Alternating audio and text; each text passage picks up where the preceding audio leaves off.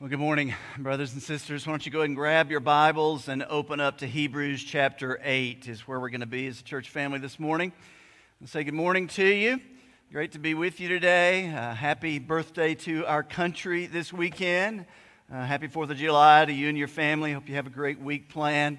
If you're a guest, I want to say welcome to you. Really honored that you would be with us anytime, but especially on this holiday weekend. Honored that you're here. As a church, we're walking verse by verse through this book of Hebrews, and we're going to continue that this morning. And here's what we're going to do this morning. Here's the plan, all right? We're going to cover an entire chapter of Hebrews this morning. You're like, there's no way, Pastor Mike. We are. 13 verses, chapter 8.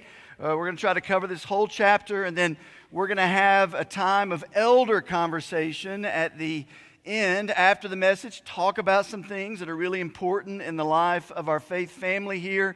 It's a really great morning to be together this morning as church. Hebrews chapter 8. Go ahead and find your place there. So I want to kick off this way, that the reality that throughout your Bible and throughout Scripture, there are various terms and different words that God has inspired to us in the pages of Scripture that help us understand the nature of our relationship with God. There are various terms throughout the Bible that help us understand what it means to be in Christ by faith and the nature of our relationship with God through Christ and Christ alone, like we just sang about. Let me give you a few examples of that.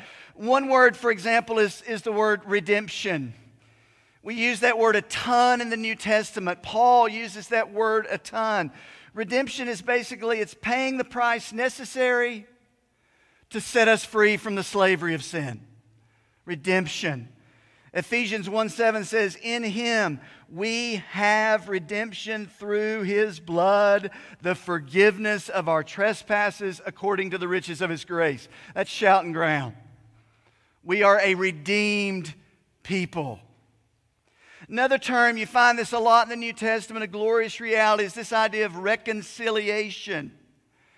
Reconciliation, you can define it this way. Those who were enemies are now friends. Enemies, now friends. The idea that we were enemies of God because of our sin, but now we have been made, we're in a friendship, a relationship with God. 2 Corinthians 5:18. All this is from God, who through Christ reconciled us to Himself and gave us the ministry of reconciliation. Another term that we come across a lot is this idea of adoption. Adoption is just a glorious reality of those who are in Christ. Adoption is the idea of not by natural birth, but by new birth in Christ. We are brought into all the blessings of the family of God. We have a family. This glorious idea of adoption. Ephesians 1:5, He predestined us to adoption unto Himself as sons through Jesus Christ, according to the purposes of His will. So all over the Bible, there are these various terms and ideas and glorious concepts that help us understand the nature of our relationship with God through Christ.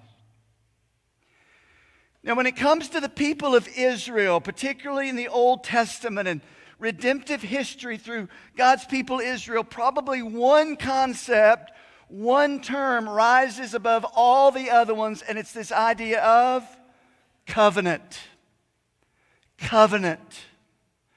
People of Israel have always understood themselves to be people of a covenant with God, who is a covenant-making God and a covenant-keeping God. Psalm 105, there's just scores of examples of this idea throughout the Old Testament and into the New Testament.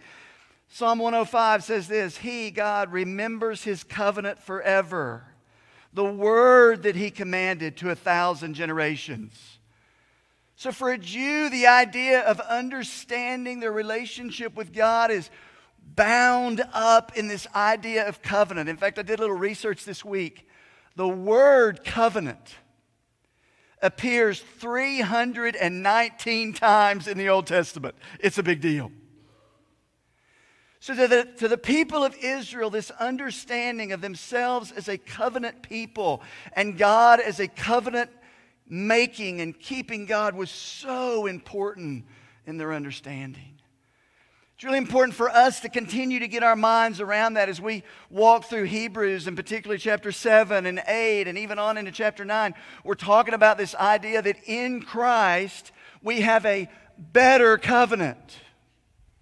A better covenant than what was this called the old covenant that God formerly made with the people of Israel. Let me give you an illustration of that. Exodus 20, an illustration of the old covenant. The Bible says this. Children of Israel, they've come out of Egypt. They're in Sinai. They're headed to the promised land.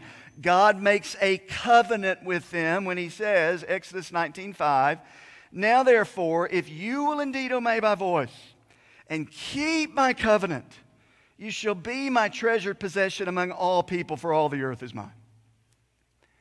Now remember, this is a little bit of quick review for us. As wrapped up in that covenant was a few things with the people of Israel. There was God's law. Okay, now part of the covenant, you keep the law. There was the priesthood. There were these priests who would go before the presence of God, if you will, and offer sacrifice after sacrifice after sacrifice on behalf of the people. So there was this law, part of the covenant, keep the law. The law is good. Part of this covenant, we provided a priest. There's this earthly priesthood. Author of Hebrews has been making the case that that old covenant, as good as it was, it's got some problems. It's got some weaknesses. Not because God is weak, but because those who are called to keep the covenant are weak. For example, the law of God, can't keep it. We fail. This earthly priesthood, they're sinners too. They had to make sacrifice for their own sin. And then they had this nasty habit of just dying. So they couldn't maintain their priesthood forever. So they would live, they would die. They were sinners too. It was weak. Here's the point. The writer of Hebrews wants us to understand all this nature of the old covenant that was given to Israel was always planned to be temporary. Temporary. It was a picture of something better to come. So when you come to Hebrews 8, you hear all this ongoing language. You hear it throughout Hebrews of something better. Now in these days, something better. We have a better high priest. We have therefore a better covenant. And that's the argument of the author of Hebrews throughout this letter, and particularly as we come to Hebrews 8. He's writing to this Jewish community, and he is declaring evidence upon evidence upon evidence that Jesus is the fulfillment now of all that old covenant foreshadowed. All that was predicted is now perfectly fulfilled in our Messiah, Jesus Christ. So we come to 8, verse 1. I'm going to read down through the first 6 verses. We'll make some application. Then I'll take us through the end of this chapter, make a little bit more application to us as well. All right, here we go. Follow along. Hebrews chapter 8, beginning in verse 1. And the author of Hebrews says this, "Now, the point in what we are saying is this." Don't you love that? I mean, Hebrews has been kind of a confusing, it's a challenging book. So when you come to a verse like this, the writer says, here's the point I want you to get. We have such a high priest, one who is seated at the right hand of the throne of the majesty in heaven. Now this author is just going on and on here. This is kind of a summary statement of all that he's been building to through these 7 chapters. And he says this, if you miss everything else, just know, we have now a greater and better high priest who stands between holy God and sinful man. He is seated at the very right hand of the throne of the majesty in heaven. This is incredible, God-honoring, Jesus-glorifying language. This is verse 2. He is a minister in the holy places, in the true tent set up by the Lord, not man. Now again, he's comparing and contrasting. He's comparing where Jesus is currently ministering as a high priest as opposed to where those earthly high priests minister, the tabernacle or the temple built by man, not Jesus. Not where he ministers.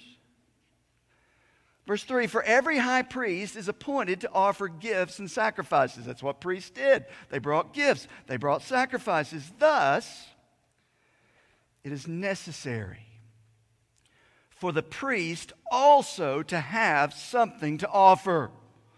What does Jesus have to offer? The author of Hebrews goes on and says, not sheep, not goats, not any kind of sacrifice.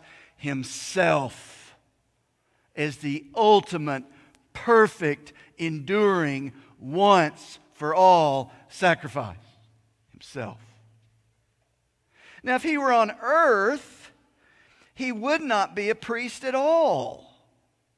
Speaking of Jesus, since there are priests who offer gifts according to the law. In other words, the priest, earthly, according to the law, had to be of the tribe of Levi.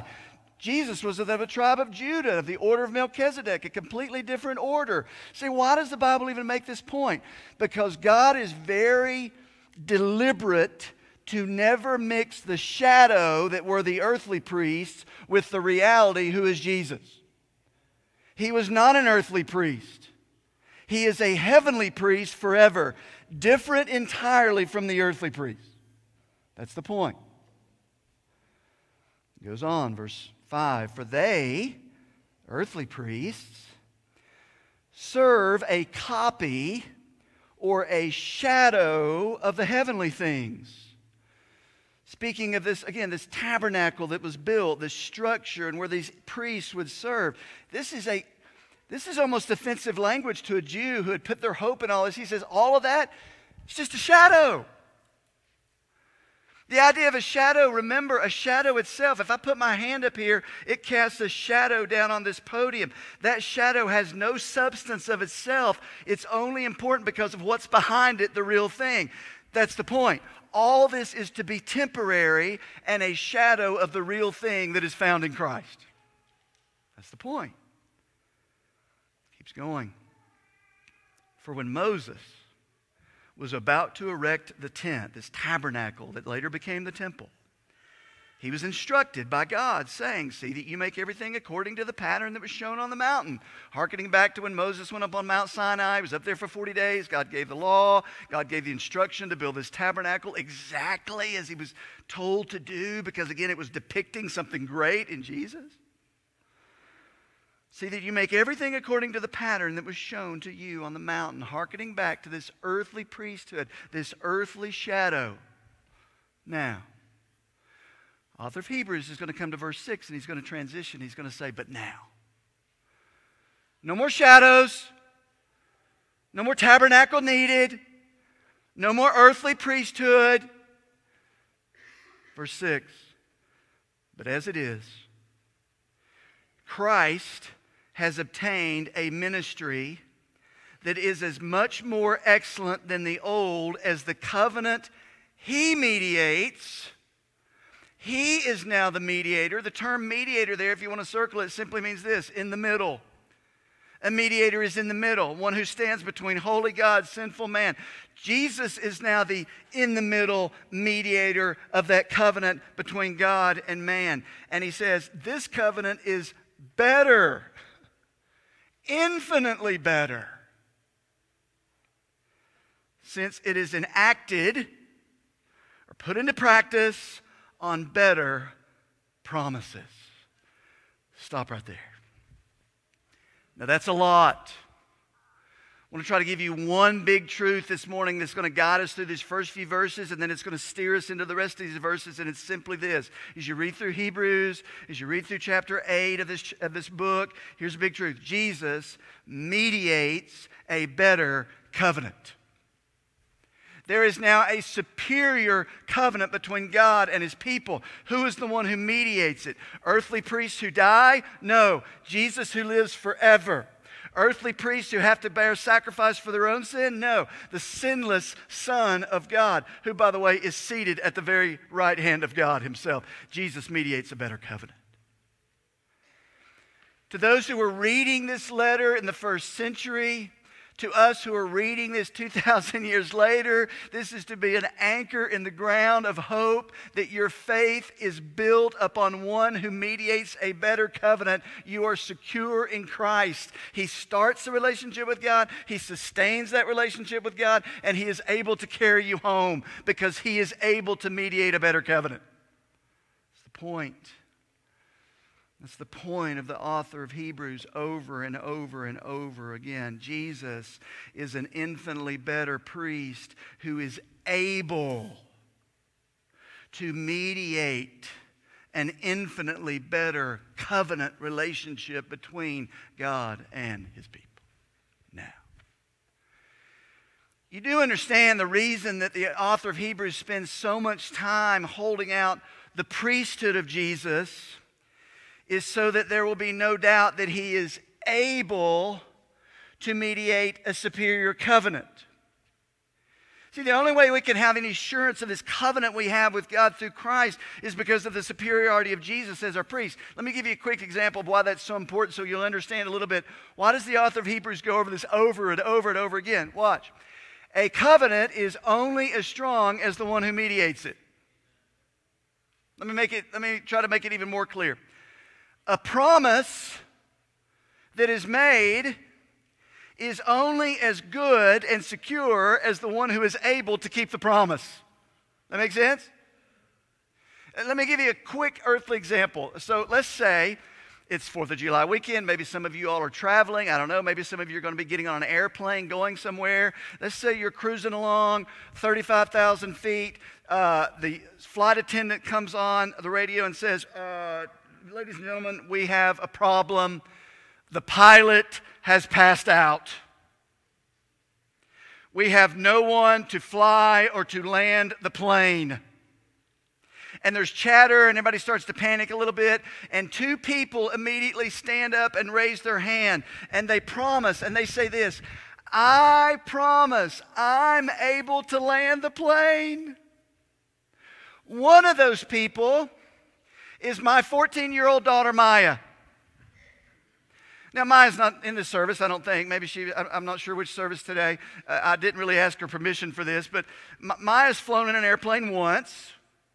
In fact, Mark Roby in our church took her up in a little plane and actually let her hold the yoke and, kind of fly along. I was in the back seat. I was horrified. So she's got a lot of experience. And in her mind, I can handle this. I can land this plane.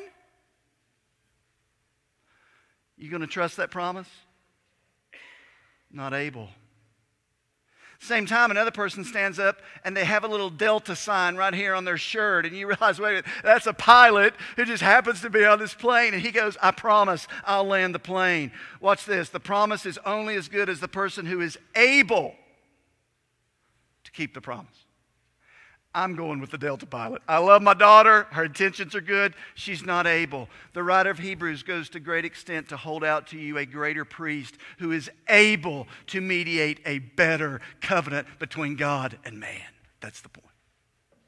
And he goes through that here in these verses. He says Jesus mediates a better covenant. So 2 questions for you this morning out of this. First question is this. How does Jesus mediate? How does He keep? How does He sustain a better covenant? Go back to verse 1 really quick. Now, the point in what we are saying is this. We have such a high priest, one who is seated at the right hand of the throne of the majesty in heaven. I want you to circle there, if you write in your Bible, this idea of seated. The author of Hebrews says, our high priest is not standing, he is seated. That is a word picture to give you the idea of something. If I'm a Jew and I'm reading this, the idea of a seated high priest is unimaginable. It's almost offensive. Their perspective of the temple and when they would go to these sacrifices was that high priest never stopped. He made sacrifice after sacrifice after sacrifice after sacrifice, and it never ended. As soon as he made a sacrifice, he had to go make another one. Why? Because we keep on sinning. But here's a picture of our great high priest seated at the right hand of God. Why? Because the work of sacrifice for sins of the earthly priest never stopped, but here in Scripture it is shown that the work of our great high priest, Jesus, in paying the price for our atonement is completely finished. He has sat down at the right hand of God. Everything necessary for us to be made right is finished in Christ. That's the picture. That's throughout Hebrews. Hebrews 1, if you go back to that, God who has spoken in many ways has now spoken in His Son. He says of Jesus, when He had made purification of sins, He sat down at the right hand of the Majesty on high. Hebrews 7:27 says, He, Jesus, has no need, like those high priests, to offer sacrifices daily, first for His own sins, then for those of the people, since He did this once. That's shouting ground, by the way. Once for all, when He offered up Himself. How does Jesus mediate a better covenant? I'm going to give you a few big ideas. Here's your first one. Jesus mediates a better covenant because the work is completed through the sacrifice of Himself. He has sat down. And that's the word picture that is intended to grip your hearts and to grip the hearts of these Jews who are reading this, who are not sure, should I let go of this old covenant, this picture? Should I come to the reality? Well, it's the picture between a sacrifice that never stops because it's never complete, or a sacrifice that's now fully complete in Jesus because He's able, He's worthy to mediate a better covenant built upon the blood of Himself. That's the point. He mediates a better covenant. Keep reading, verse 1. Now the point is this. We have such a high priest who is seated. Where is He seated? At the right hand of the throne of the Majesty in heaven. Now again, if you're a Jew and you're reading this, there is no doubt what the author of Hebrews is saying here. Jesus is mediating. He is serving not in a temple on earth, not in a tabernacle made with human hands. He is seated in the very presence of God Almighty Himself. Seated at the right hand of the throne of the Majesty in heaven. And sometimes we have trouble with that. And we say, does God sit on a throne? Is there furniture in heaven? What does all that mean? It's all a word picture to show the glory of our God who is reigning. And at His right hand is our high priest who is interceding, mediating, praying on our behalf. Not at some temple on earth, but the very presence of God Himself. That is a glorious reality. What is He doing there? And we talked about this last week. Verse 2 says, He is a minister in the holy places, in the true tent that the Lord set up. Verse 2. Talked about it last week. You can go back and listen to it. What's He doing there? In one sense, the work necessary for atonement, the sacrifice of Himself, done. Seated. At the same time, you come to verse 2 and it says He ministers. He is a minister. He's doing something. And we've talked about this multiple times just as a review. That means that we're never without His help. He is a high priest who is constantly giving help to His people. We are secure in Christ because He's constantly interceding on our behalf. We have a righteous advocate constantly, and we have a confidence in His return that He is seated there, but one day He will step away and return and make all things new. So the point is that Jesus is the mediator of this better covenant because the work of atonement, His sacrifice, done. He's seated. And at the same time, the work of intercession and the work of advocacy and the work of providing help never stops. That's your high priest. That's my high priest. And yes, over and over and over, the author of Hebrews is going to great lengths to hold out the glory of our high priest, because the one who mediates a covenant, that covenant is only as good, watch this, as the one who's able to keep the promise. That's Him. It's our great high priest. How does Jesus mediate a better covenant? We said it. He mediates because his work is completed, the sacrifice of himself. Secondly, he mediates a better covenant because he continually ministers in the very presence of God. Incredible.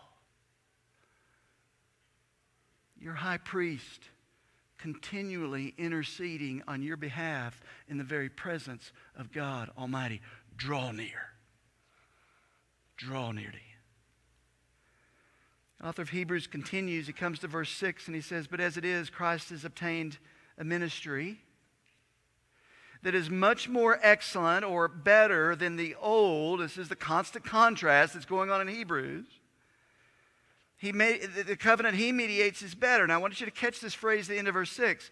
"Since it is enacted on better promises." For the author of Hebrews is going to continue and he's going to say, okay, I've talked about our great high priest. Now I want to talk about the promises of this covenant. He's able to keep these promises because of who he is. But what are those promises? What is this new covenant that you keep talking about? And he gives some definition to it. Verse 7, I want to read down through the end of the chapter. This is where it's kind of spelled out, pulling from the Old Testament, this idea of new covenant. So look with me quickly, verse 7. "For if that first covenant had been faultless, there would have been no occasion to look for a second." It's kind of logic to say, look, if the first covenant if it had been perfect, there would not have been the language throughout the Old Testament of a new covenant. He's going to argue that even the prophets in the Old Testament, like Ezekiel and Jeremiah, spoke of a new covenant. Why? Because they knew the old was just temporary. Something better is coming. Verse 8. "For he, God, finds fault with them when he says, behold, days are coming." Future. That's messianic language, by the way. "Declares the Lord, when I will establish a new covenant with the house of Israel and with the house of Judah." He says, this is God saying this. Not like the covenant with them that I made with their fathers on the day when I took them by the hand to bring them out of the land of Egypt. That's that covenant we read about, Exodus 20, the covenant on Sinai. He says, I'm going to make a new covenant. Not like the old one. "For they did not continue in my covenant." They were not able to do so. "And I showed no concern for them, declares the Lord." Verse 10. "For this is the covenant," God speaking, "that I will make." Future new covenant. "With the house of Israel after those days, declares the Lord." And here are the glorious promises of this new covenant. We're going to go over a few of these really quickly. This is a covenant God promises to make. This is a covenant God had always promised to make. It says, verse 10, "I will put my laws into their minds. I will write them on their hearts. I will be their God, and they shall be my people. And they shall not teach each one his neighbor and each one his brother, saying, know the Lord, for they shall all know me. From the least to the greatest, no hierarchy. For I will be merciful toward their iniquities, and I will remember their sin no more." Verse 13, and speaking of a new covenant, he makes the first one obsolete. He's saying the first one's unnecessary. The shadow is gone. The fulfillment is here. And what is becoming obsolete is growing old and is ready to vanish away. And what I want to do in just the last few minutes I have remaining here is we ask, okay, how does Jesus mediate a better covenant? He's seated. His work is finished. He mediates because the work of intercession never stops. But what are these promises that God has given of this new covenant? Let me give you a few of them as we see here in verses 10 through the end of the chapter. First one's in verse 10. He says this. "This covenant that I will make with the house of Israel after those days, declares the Lord," he says, "I will put my laws into their minds, and I will write them on their hearts." Remember, the weakness and the fault of the old covenant was it was an external law code. Here's the commandments written on stone externally. Now you keep them to reveal our inadequacy and inability to keep them. The fault was not with God or God's promises. The fault has always been the desperately wicked nature of us.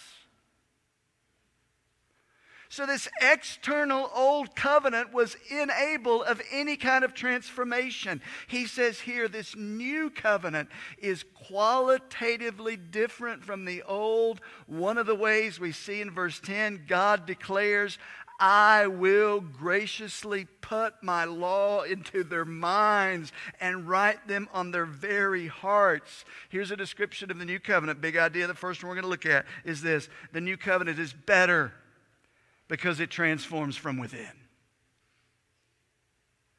The new covenant is better because it transforms from within. That's the nature of it. In Christ, by His Spirit, by resurrection life, there is life given. This is the difference, beloved, and I want you to hear this, between some dead external religion based on your ability to keep the law, to do all the right things, versus no, God transforms us from within. That's the message of the gospel, and that's the promise of the new covenant now made possible in Jesus Christ. Beloved, is your faith an internal one that has changed you from the inside out by the power of Jesus, or are you still trying to live to a dead law code that's external? That's the difference between life and death. And God says, that's my promise, that this new covenant, it is a within reality. This has always been the promise of God. He said this in different ways throughout the Old Testament. We don't have time to look at him. We see it in Jeremiah. He's quoting Jeremiah. Ezekiel said the same thing. Ezekiel 36, verse 22. This is not on the screen. You can just listen to this. Ezekiel 36:22 says, Thus says the Lord God, it is not for your sake, O house of Israel, that I'm about to act, but for the sake of my holy name. I will give you a new heart, and a new spirit I will put within you. I will remove the heart of stone from you, from your flesh, and give you a heart of flesh. I will put my spirit within you and cause you to walk in my statutes and be careful to obey my rules. In other words, internal versus external. New covenant in Christ, by faith, transforms inside out. God promised that. Secondly, what are the better promises of the new covenant? Continue to read verse 10. It says, the end of verse 10, he says, I'll put my laws into their minds and write them on their hearts, and I will be their God, and they shall be my people. One of the realities here that's a beautiful thing for us is that, yes, throughout redemptive history, God has saved individuals. His plan is to redeem individuals, yes, but much bigger is His plan to redeem a people. A people for His own possession. A people chosen and set apart. And He says that here through this new covenant. There will be this people. I will be their God. They shall be my people. A faithful people who would delight in Him, love Him, with all their hearts and all their souls and all their minds. Big idea. The next one is this. The new covenant is better because the outcome is a faithful community of followers. God redeems a people. In the New Testament, Peter helps us with this. We spent a whole year walking through Peter last year, but one of the ideas of Peter is he takes this understanding and the understanding of what the gospel now accomplishes. He says this, 1 Peter 2, 9 and 10, but you, speaking to Gentiles here, are now a chosen race. You are a royal priesthood, a holy nation, a people for God's own possession, that you may proclaim the excellencies of Him who called you out of darkness into His marvelous light. God saves a people. The new covenant builds a faithful people. He is their God. We are His people.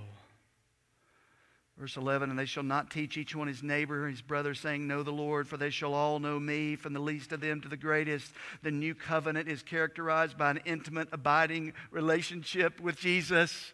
They shall all know me. That's intimate language. It's the language of fellowship, of abiding. And then finally, verse 12, he says all of this is possible. Verse 12, a little word for there that begins the verse. For I will be merciful toward their iniquities. I will remember their sins no more. He says the new covenant is better because the sin debt is paid forever. Your debt is paid in Christ. No more sacrifice needed. It is done.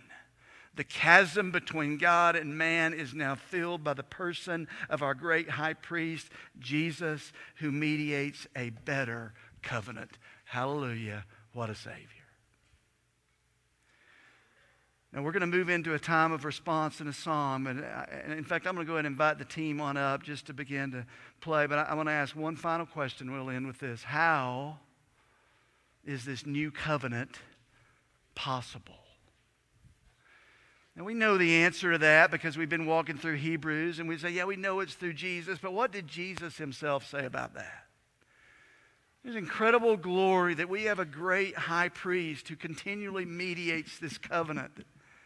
It is better because it transforms from within. It's a better covenant because it builds a faithful community. It's a better covenant because there's forgiveness forever. But how is that possible? I'll end with this. The night before Jesus is crucified, he gathers his disciples there in that upper room. And he performs something that we're all very familiar with we call it the Lord's Supper. And you all know the picture. He takes the bread, says, this is a picture of my body. And he takes the cup and he says, this is a picture of my blood. I just want to read this in the context and we'll pray. Luke 22:19 and 20 says this. And he took the bread when he had given thanks and he broke it and he gave it to them saying, this is my body given for you. Do this in remembrance of me. And likewise, the cup, and after they had eaten, saying, this is the cup, this is the symbol of my blood that I'm going to spill tomorrow. He's saying to them, this is the cup that is poured out for you, is the new covenant in my blood. Jesus mediates a better covenant. Transforms from within. It builds an abiding relationship with our God. Builds a faithful community of people, and it pays our sin debt forever and ever and ever. You pray with me. Lord, thank you for this truth. Lord, help us to even mentally run after these truths as an act of worship because there's so much here. We praise you now, Jesus, as the mediator of this new life-giving covenant in your blood. It's in your name we pray.